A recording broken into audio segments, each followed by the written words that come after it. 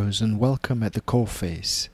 This is a conversation among friends working in international affairs. We share stories about our life in the real world and hope that a few interesting insights come out. Today I'm speaking with Nino Kalandadze. Nino is a fellow classmate graduate from GMAP, a member of the Chuchos, the name of our team for the first half of the program. Nino grew up in the Georgian Soviet Socialist Republic and read law in Germany as the Soviet Union broke apart. She returned to her country to take part in shaping its fledgling institutions and politics through some of its most dramatic moments of recent history. Nino radiates the energy of her convictions and belief in change without being ideological, which I really enjoy. Hello, Nino. Great to see you. I'd been looking forward to our conversation for a long time. Hi, Phil. Thanks a lot for this opportunity. It is a pleasure to be part of this amazing project, this brilliant idea to collect and share former GMAP graduate stories. And it's really lovely you're trying to keep us connected and informed about each other's developments. Yeah, thanks, Nino. We are still early in the journey. This is one of the first episodes, so really trying to take this, make this take off and get off the ground. So I'd like to start off by doing a little time travel and going back to 2008. And I believe you were newly appointed as Deputy Foreign Minister of Georgia. And by coincidence, I was happily enjoying the ski slopes of Gudori with a belly full of khachapuri cheese bread. And in 2008? Yes, in March, around March time. Oh, wow. Yeah. And doing a history tour around Gori, and I have amazing memories of that. But a few months later, March was safe. Yeah. March was safe. At the border it seemed safe, although the border towards Vladikavkaz was already closed. And then a few months later, hostilities with Russia began. And I'd like to ask you, so where were you and what do you recall at the opening of the hostilities? It's a difficult question. It's a painful memory, in fact, but also a memory that probably has influenced me the most throughout my career. There were several challenging experiences throughout my career as a public servant and a politician, but surely the most unexpected and also most difficult challenge was the Russian-Georgian War in 2008. I had just, as you mentioned, had just joined the Foreign Service in May 2008. Prior to that, I was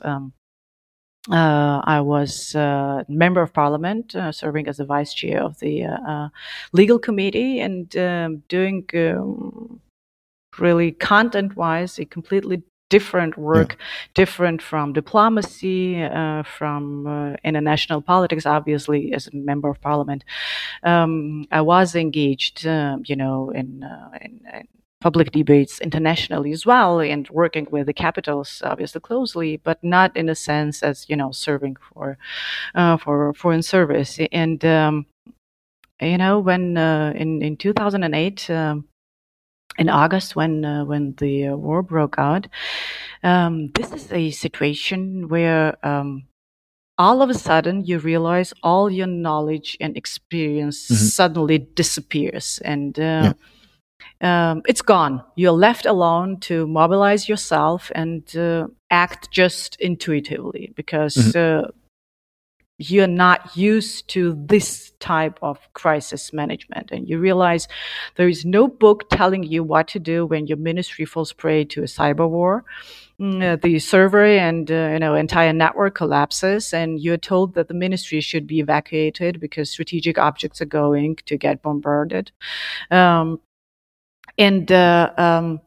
you're on your own, and you have you have your family, and it's summer, and you need to make sure that everything functions more or less, that you can focus on your public service. And even more of a challenge was to simultaneously launch a diplomatic communication to reach out to all possible partners, as soon as possible, and get international attention in the midst of August, while most of the heads of states were either attending the Olympic Games in Beijing or having their vacation with their cell phones switched off.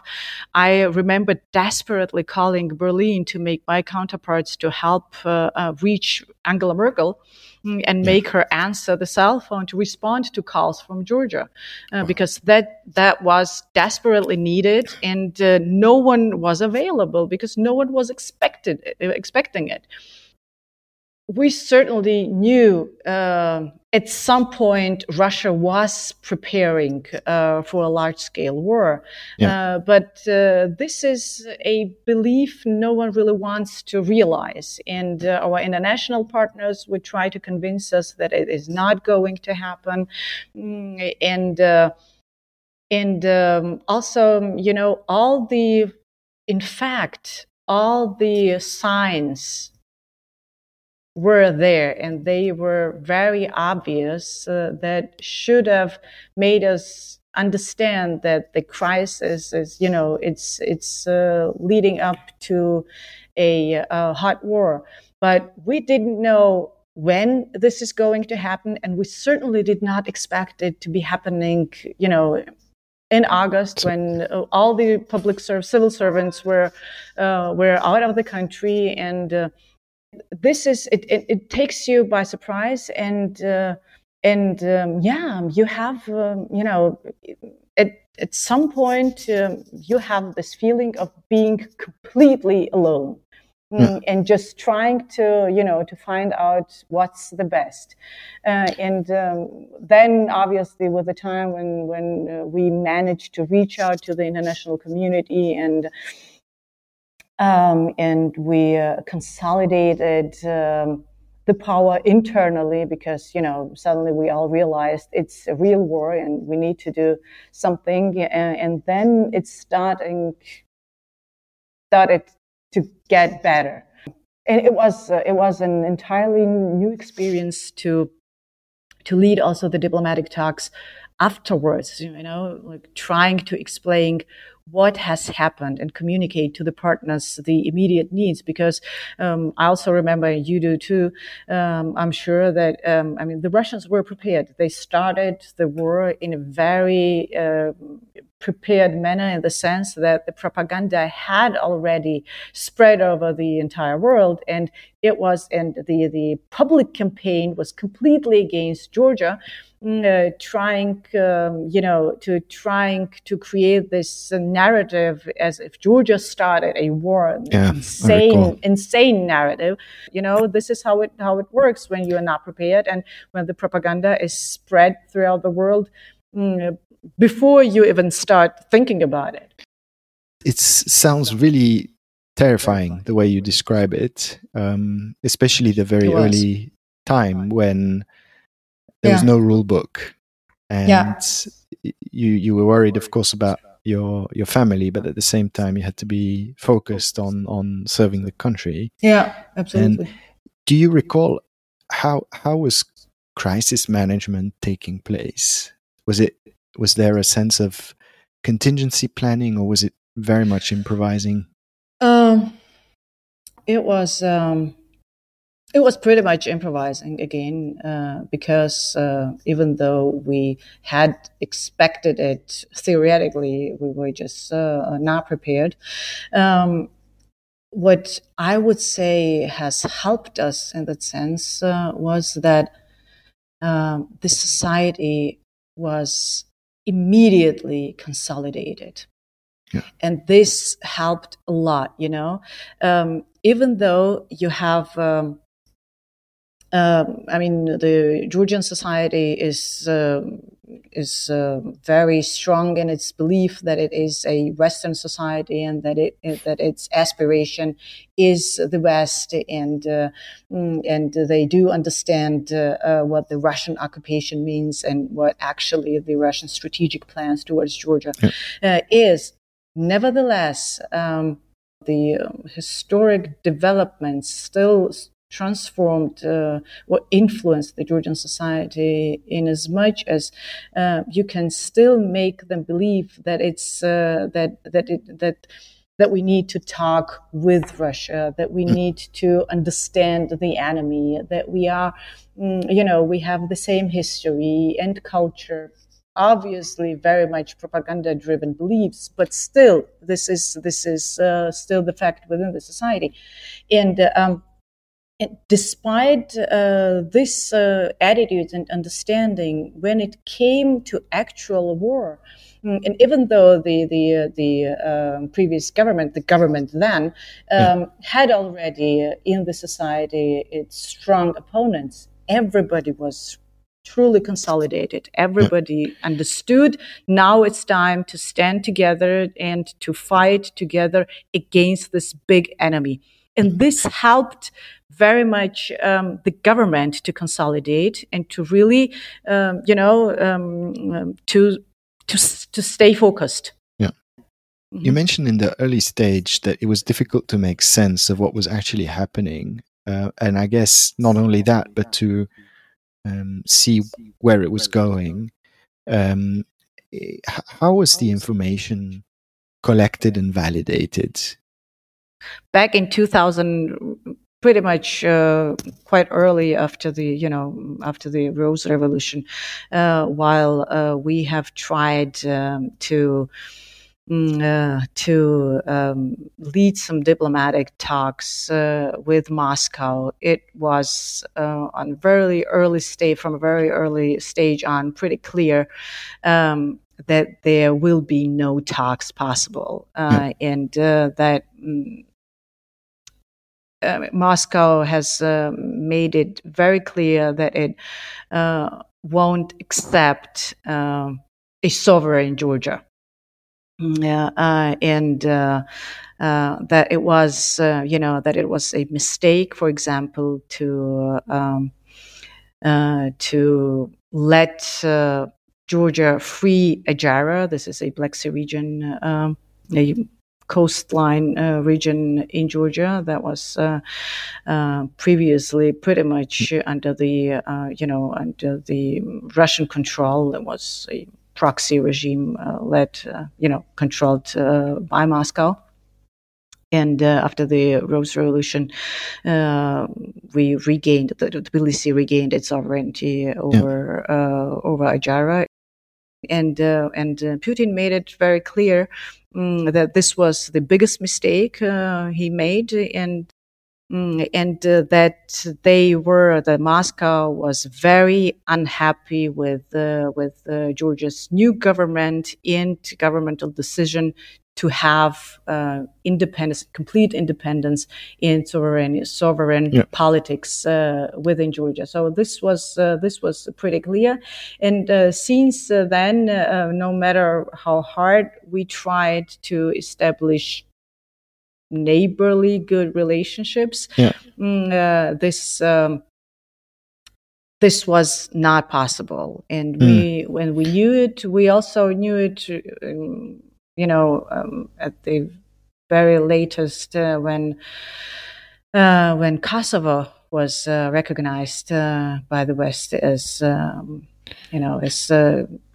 independent state.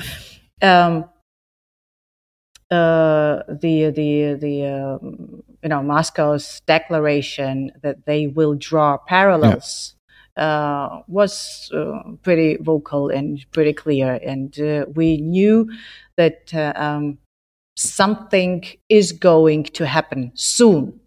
And this was the very reason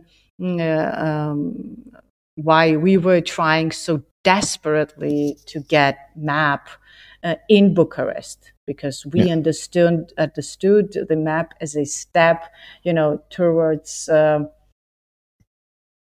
a more sustainable stability in the region, particularly for Georgia, but it didn't happen. We did not get the membership action plan, and this was understood as a clear message for Moscow that they can actually move on with their strategy towards the region and Georgia. And I find it fascinating the scramble to contact European leaders in the middle of the summer. I can really picture it, and it sounds like the small state diplomacy that you worked on was successful, and any maybe kind of a key advice and comments on how to make kind of small state diplomacy a success. My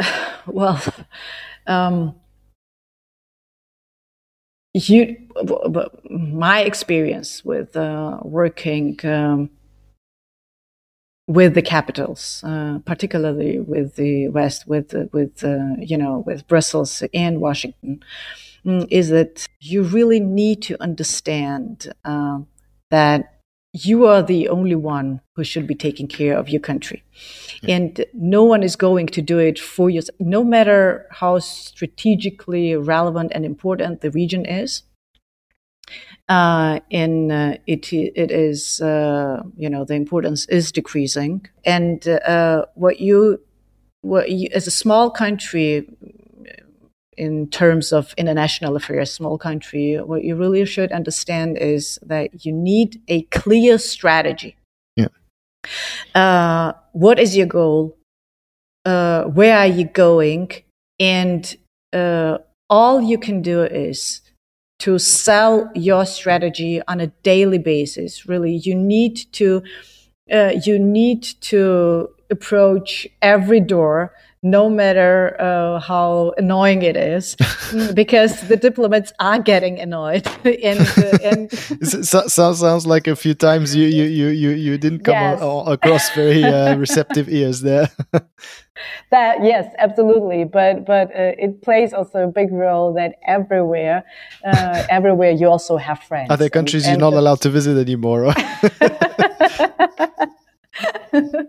It didn't go that far, but it was this.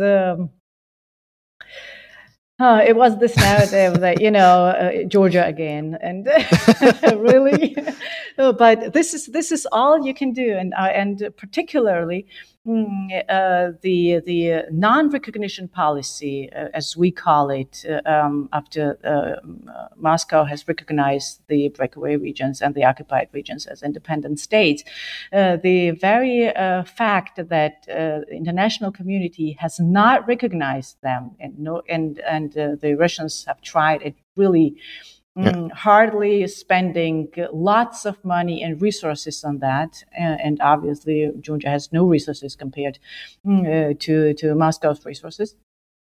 And still, there are almost no countries who have followed the recognition policy, and it is only due to the really,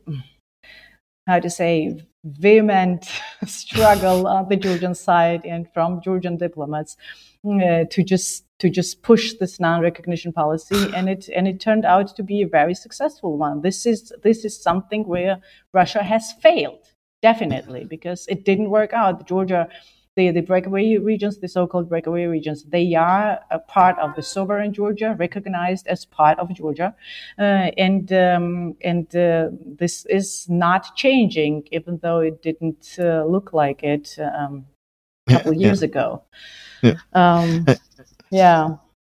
Fascinating. It seems there's a lot of stories there behind your phone calls to capitals. I'd like to take you back to your childhood actually, and ask you what memories you have of your childhood, and like what was it like? What was the family environment? What were you discussing at the dinner table? My childhood may in fact not be very outstanding generally, but it still may differ from some of our classmates, in as much as I was still born in the Soviet Union, and I was raised in still Soviet Georgia. And even though today's perspective is a completely different one, I remember living through an almost surreal world a Soviet communist regime would create. I don't know how much our audience knows about it, but it felt like, it felt like a bubble. I don't think many GMAPers and people listening to this have experience of living under Soviet times. Yeah, no. Mm-hmm. Or are too young to have lived through it, even from abroad, actually. Yeah.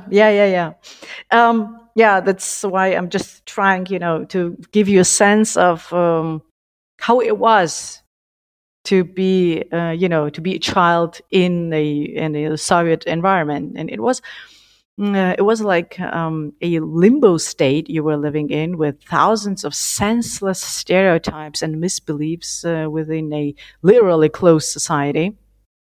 Without knowing that there exists a different world somewhere out there, that there exists something like a free world or a free society. And just to briefly illustrate the system, it was like living in a society where you, for example, had just 3 major TV channels as source of information.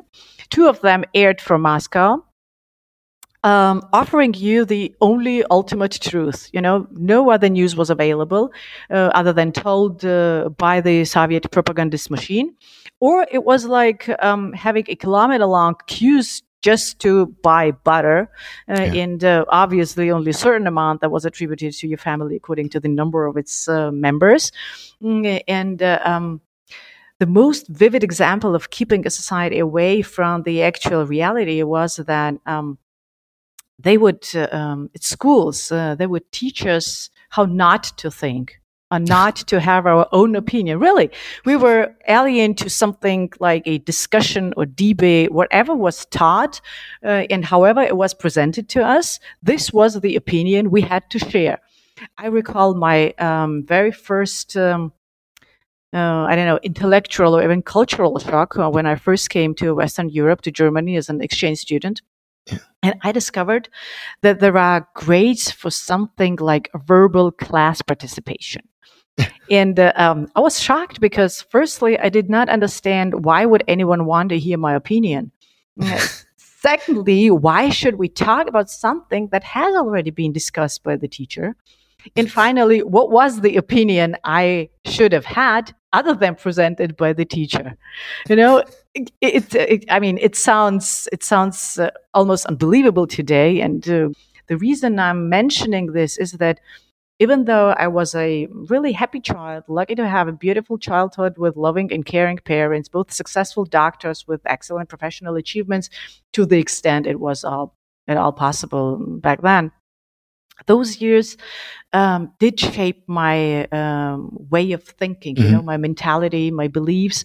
And even though it did give me an advantage to differently face challenges once becoming an adult and see things differently or in a more informed way from perhaps a broader perspective, it did take me a long time to overcome those misbeliefs and stereotypes. However, it made me also more ambitious later to fight the negative effects of the Soviet regime.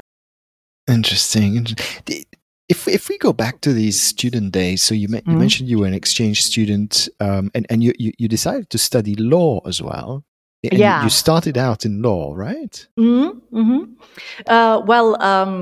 I left Georgia when I was 15, and even more defining probably was for me the post-Soviet period after the fall of the Union, when Georgia has regained its independence, but was unable to free itself from the Russian influence and political interference, followed by a coup, civil war, resulting in the occupation of parts of Georgia and losing its sovereignty over the parts of the Black Sea region, logically followed by a collapsed economy, extreme poverty, poor living standard, no gas, no electricity, mass corruption, really increased criminality.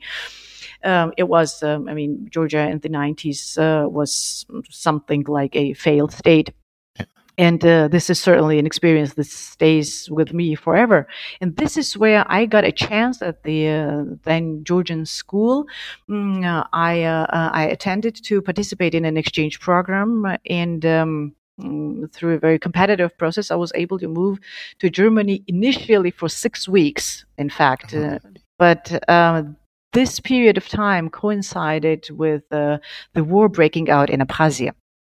Yeah. And I, with two friends of mine, were offered by the school director in Germany to enter the high school with a full scholarship. And I think it was just a humanitarian gesture to give us, simply a chance to overwinter there and not to be forced to go back to a country with completely doubtful future perspectives.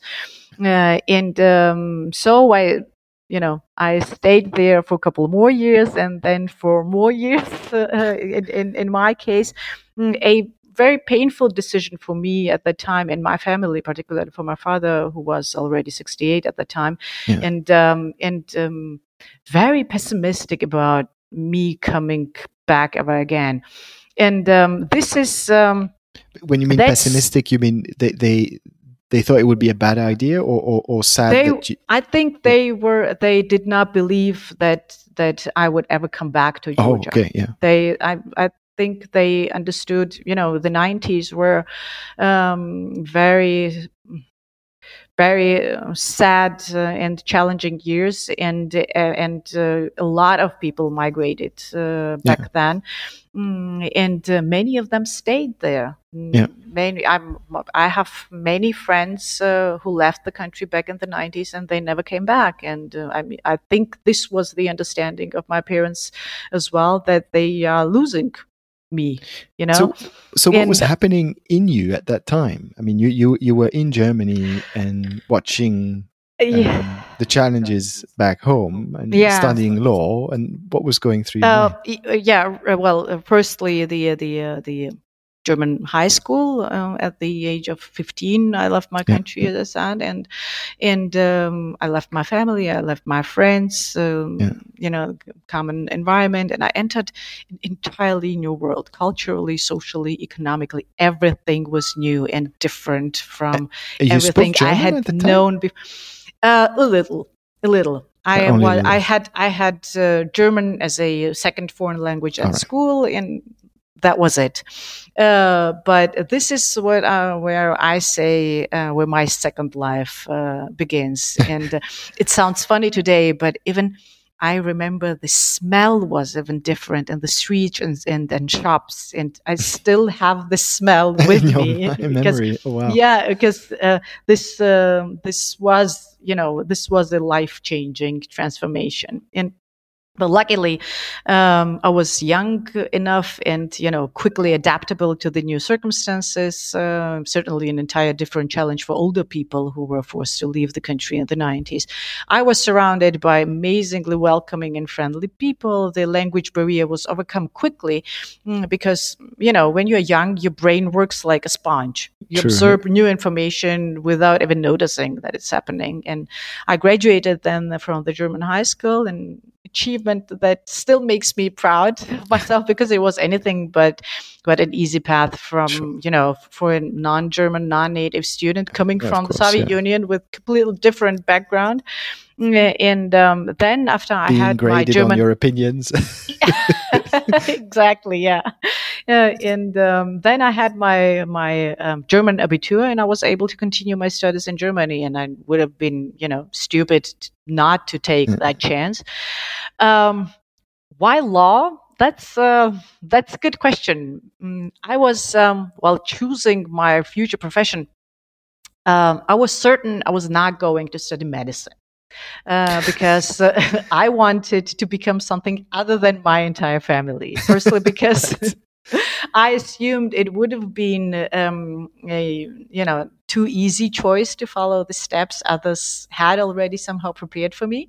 And but if I'm honest, I guess I was just afraid of constantly getting compared with my parents and their achievements and being judged by subjective standards. So I just got cold feet, and I chose law because public law, administrative law, constitution was something I understood created a civilized society, which I honestly never had in my country.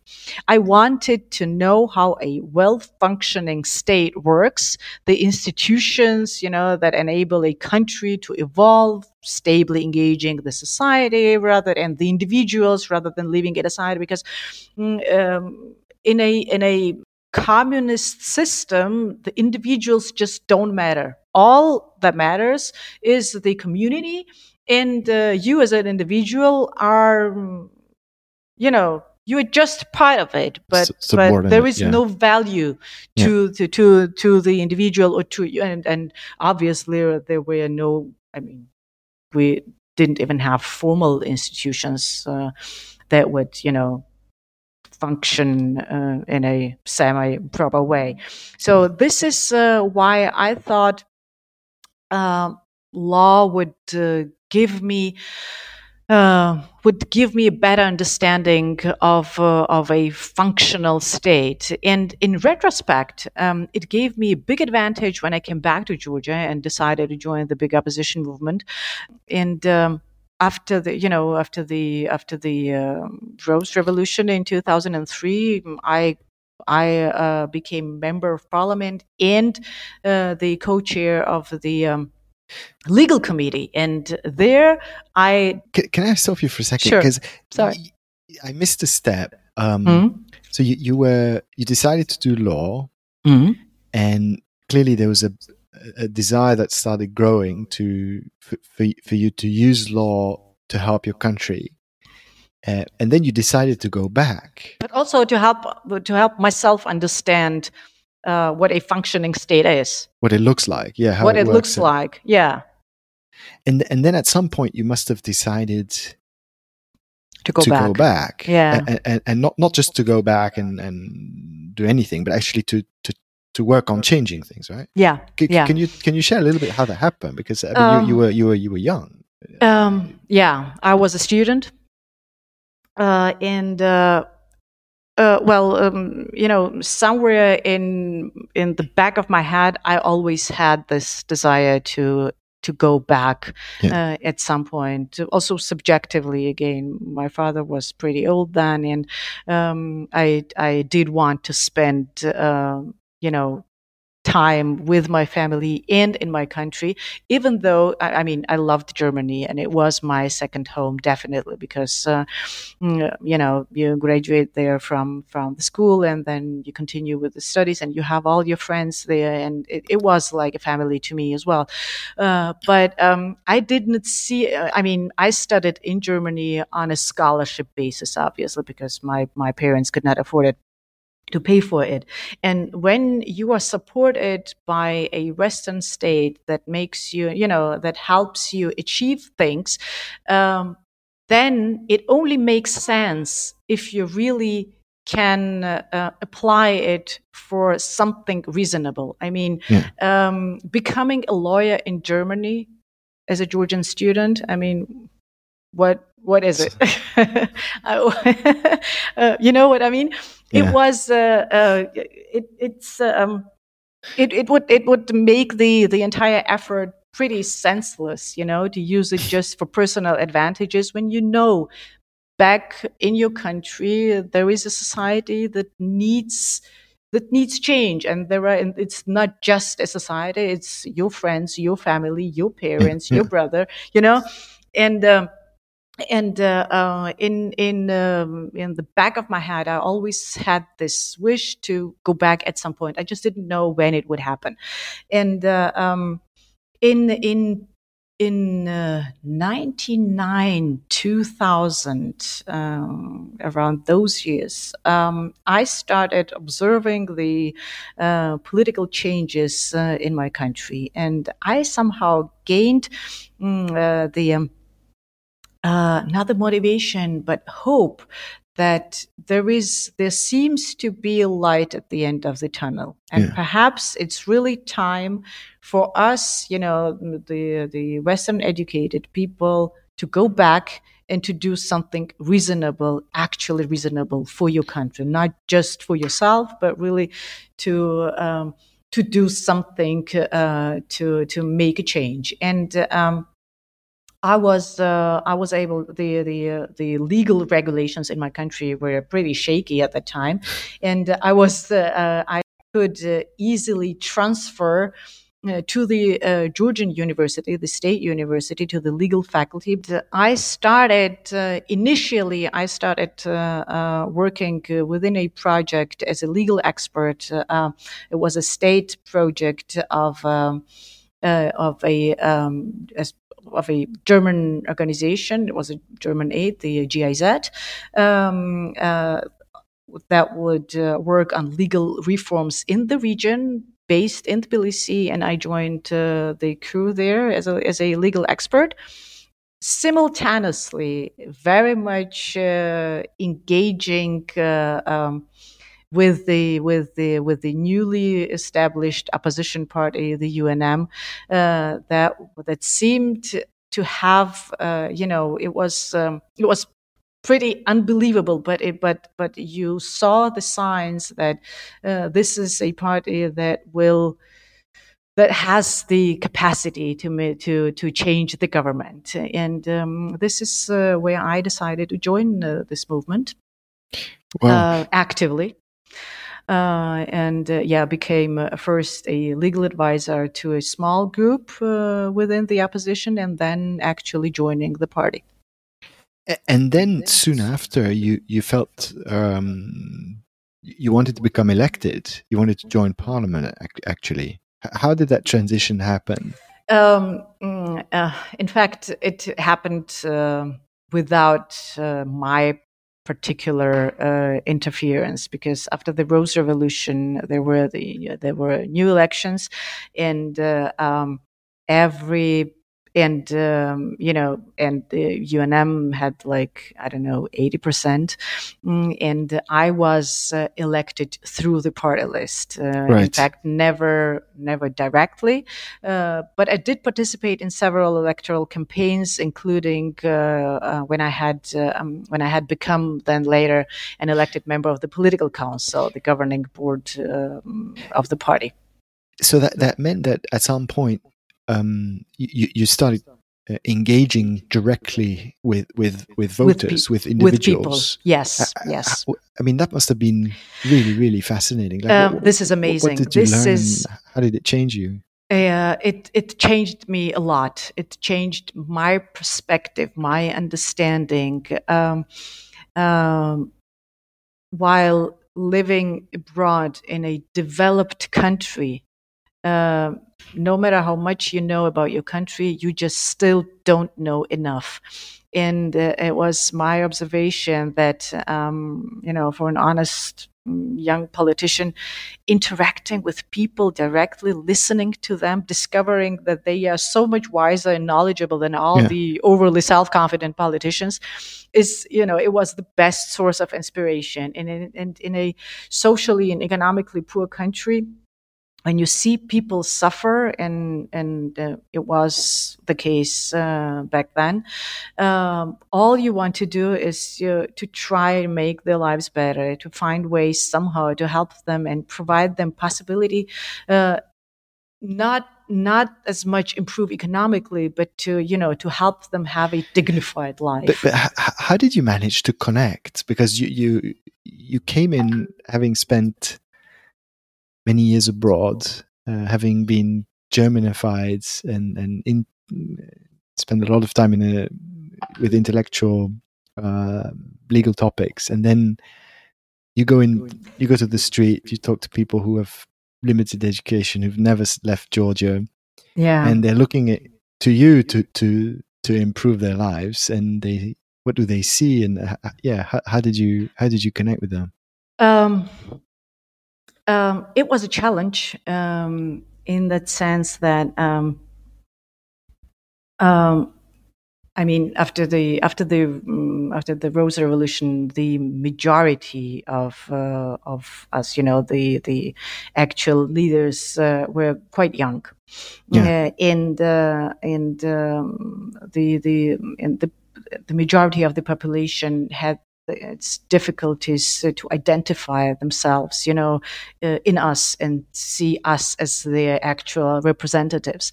And that's where it takes a lot of work to interact with them directly, because all they know about you is that they see you on TV, on news, in debates, and you have to work on connecting with them and finding this chemistry. Otherwise, it doesn't work. And in my case, it was challenging because the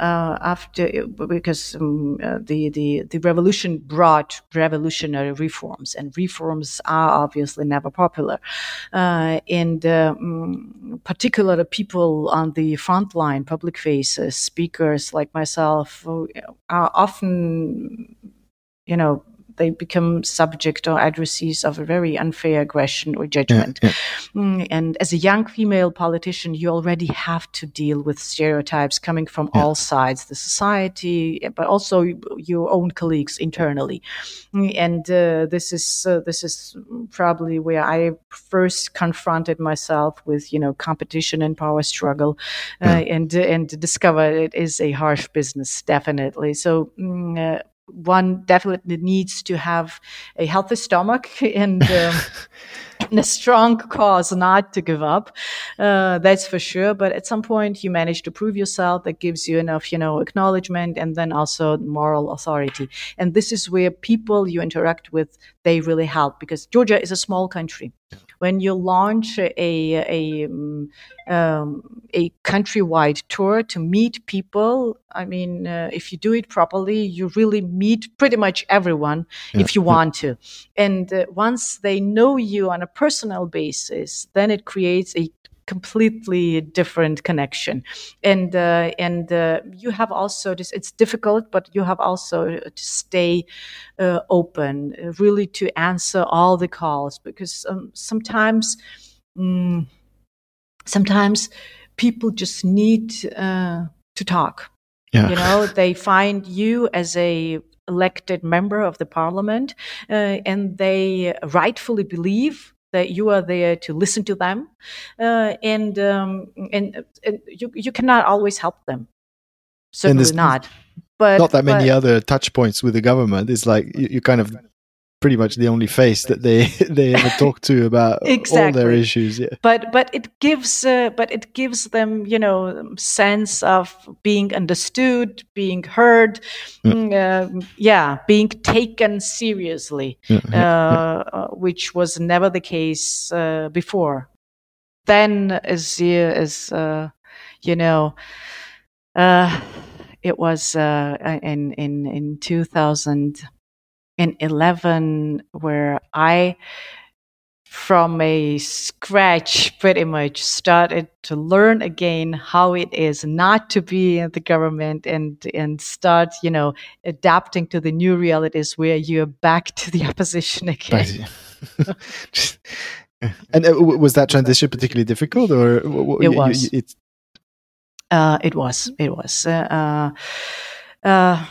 It was due to many objective and subjective reasons, particularly because it is, it is less of a challenge to stay in the opposition when you have already a consolidated democracy, a working democracy. But when you all of a sudden have in power, Russian oligarch, then being in the opposition is a whole different story. Yeah. It takes lots of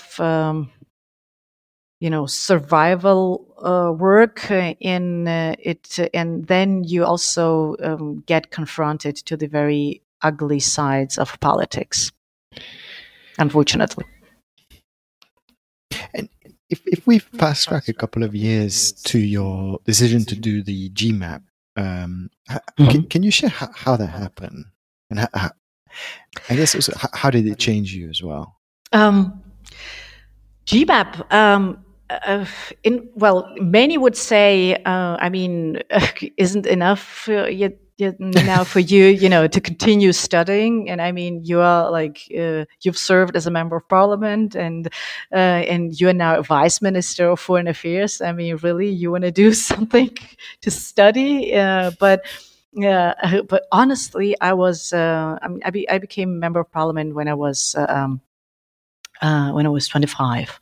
Wow. And I moved into the foreign service 4 years later. And I was always hunted by this feeling of dissatisfaction that I still need to work on myself, that it is just too early for me to stop educating myself. It's just not enough to be in a high position. You need to strengthen your formal background. And besides, I had my initial education in Germany, and was very eager to learn more about the United States and the way their way of living and thinking, particularly when you're serving in the foreign office. It was also a pragmatically driven wish, to extend the network and also geopolitical knowledge. And GMAP seemed like the best choice ever, because I lacked the luxury, obviously, to leave the country for a longer period of time.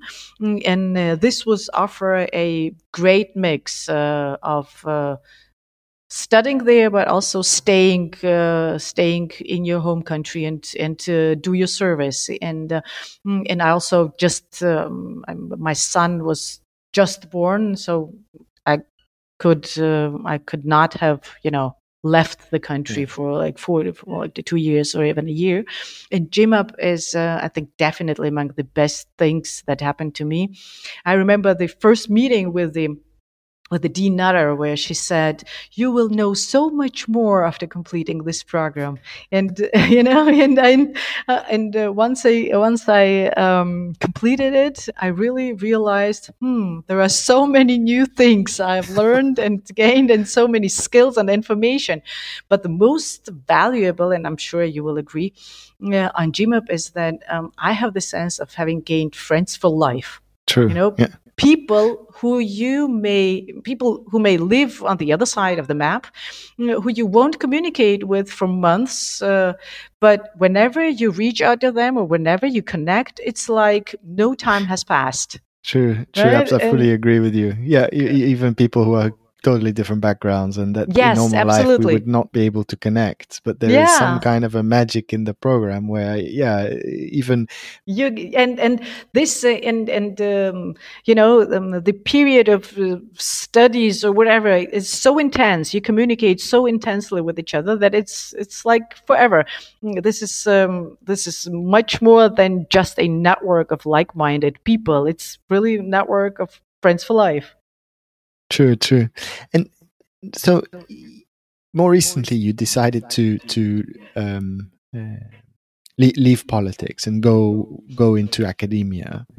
And can you share like what prompted that, and what are you what is your vision? What are you trying to achieve from this new platform, if I can call it like that? In fact, I never really left politics. In my current work, both in academia and surely for the center, my work is dedicated to politics and to political education and educating the civil society and the youth. And what I'm trying is to make people around me understand that everything that happens around us is politics. People tired of populism and politics often say particularly here, they say, I want to live in a country where politics doesn't matter, where people like in Switzerland, they live and they don't know who their healthcare ministers or justice ministers, and I want to have a stable life. Well, what I'm trying to explain is whether it's schools of your children you complain about, or ecology, or in your city, or the garbage you dislike in front of your house, it's all politics. And the way we citizens perceive it, or individual responsibilities towards the society we live in, they do matter. And this is all politics. In fact, what I am currently I have distanced myself from the party politics, in the sense that I no longer act on behalf of UNM. Also a very painful decision after 17 years of being an active member of this party, and have governed with this party, and have spent in opposition with this party a quite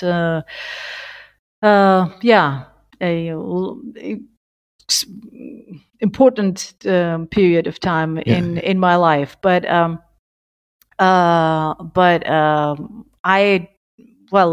left the party because it is a difficult struggle here, as I mentioned. Again, it's a difficult struggle here with the force in government that is no longer committed to a democracy. And when you are part of the opposition, I believe you really need to do something in order to change the entire environment beneath yourself. Because if you continue the way you used to, the change is not going to happen. And unless you change, I mean, it's really a black and white fight. It's not Georgia has no luxury now to have just an ideological fight and disagreements on certain things that are acceptable, more or less, to the entire society. It's a really big struggle, and the opposition, in my opinion, does little to really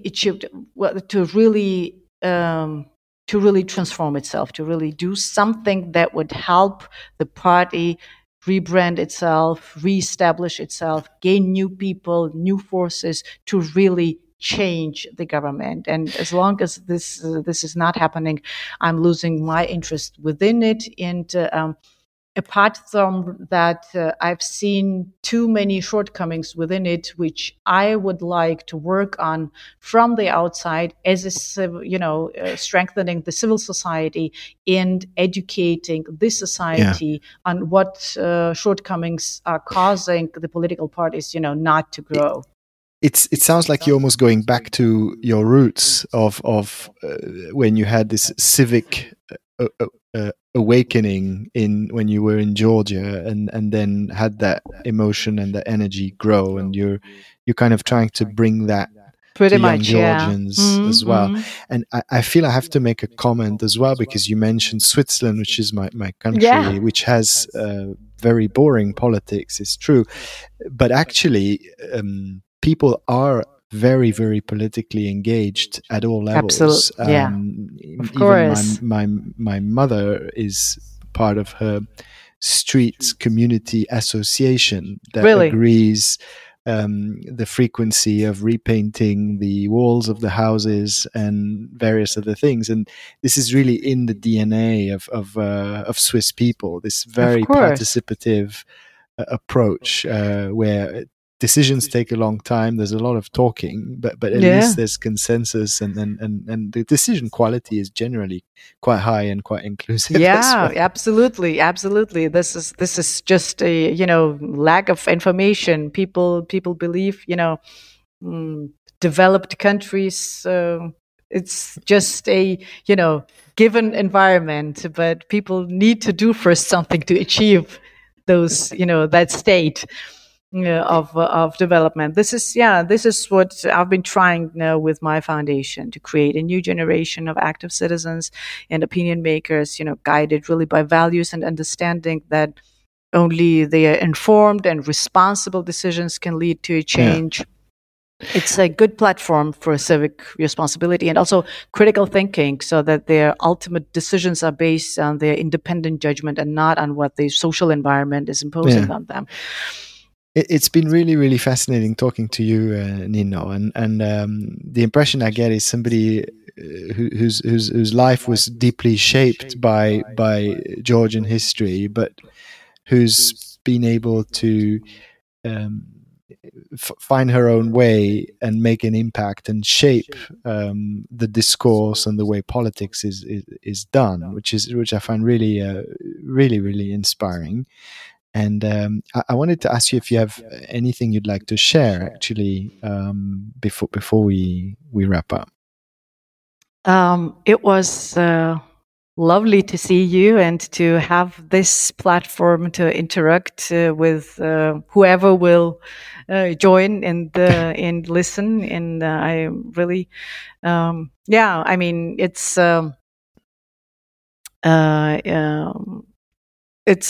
always lovely to stay connected, and I, on my part, I'm just trying to contribute to something better. And I think people who joined initially GMAP, they all share pretty much the same understanding.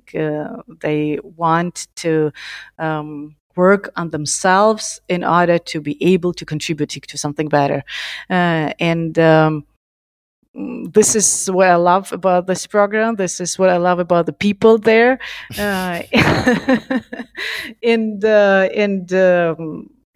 Again, this idea from both of you was a brilliant one, and hope it will make us, help us stay connected a little bit more and really get more information. I would love to listen to other people's stories. Yeah, great, super. Yeah, thank you. Please share. Make sure you share them. Yes, we will. Thank you very much. Thank you.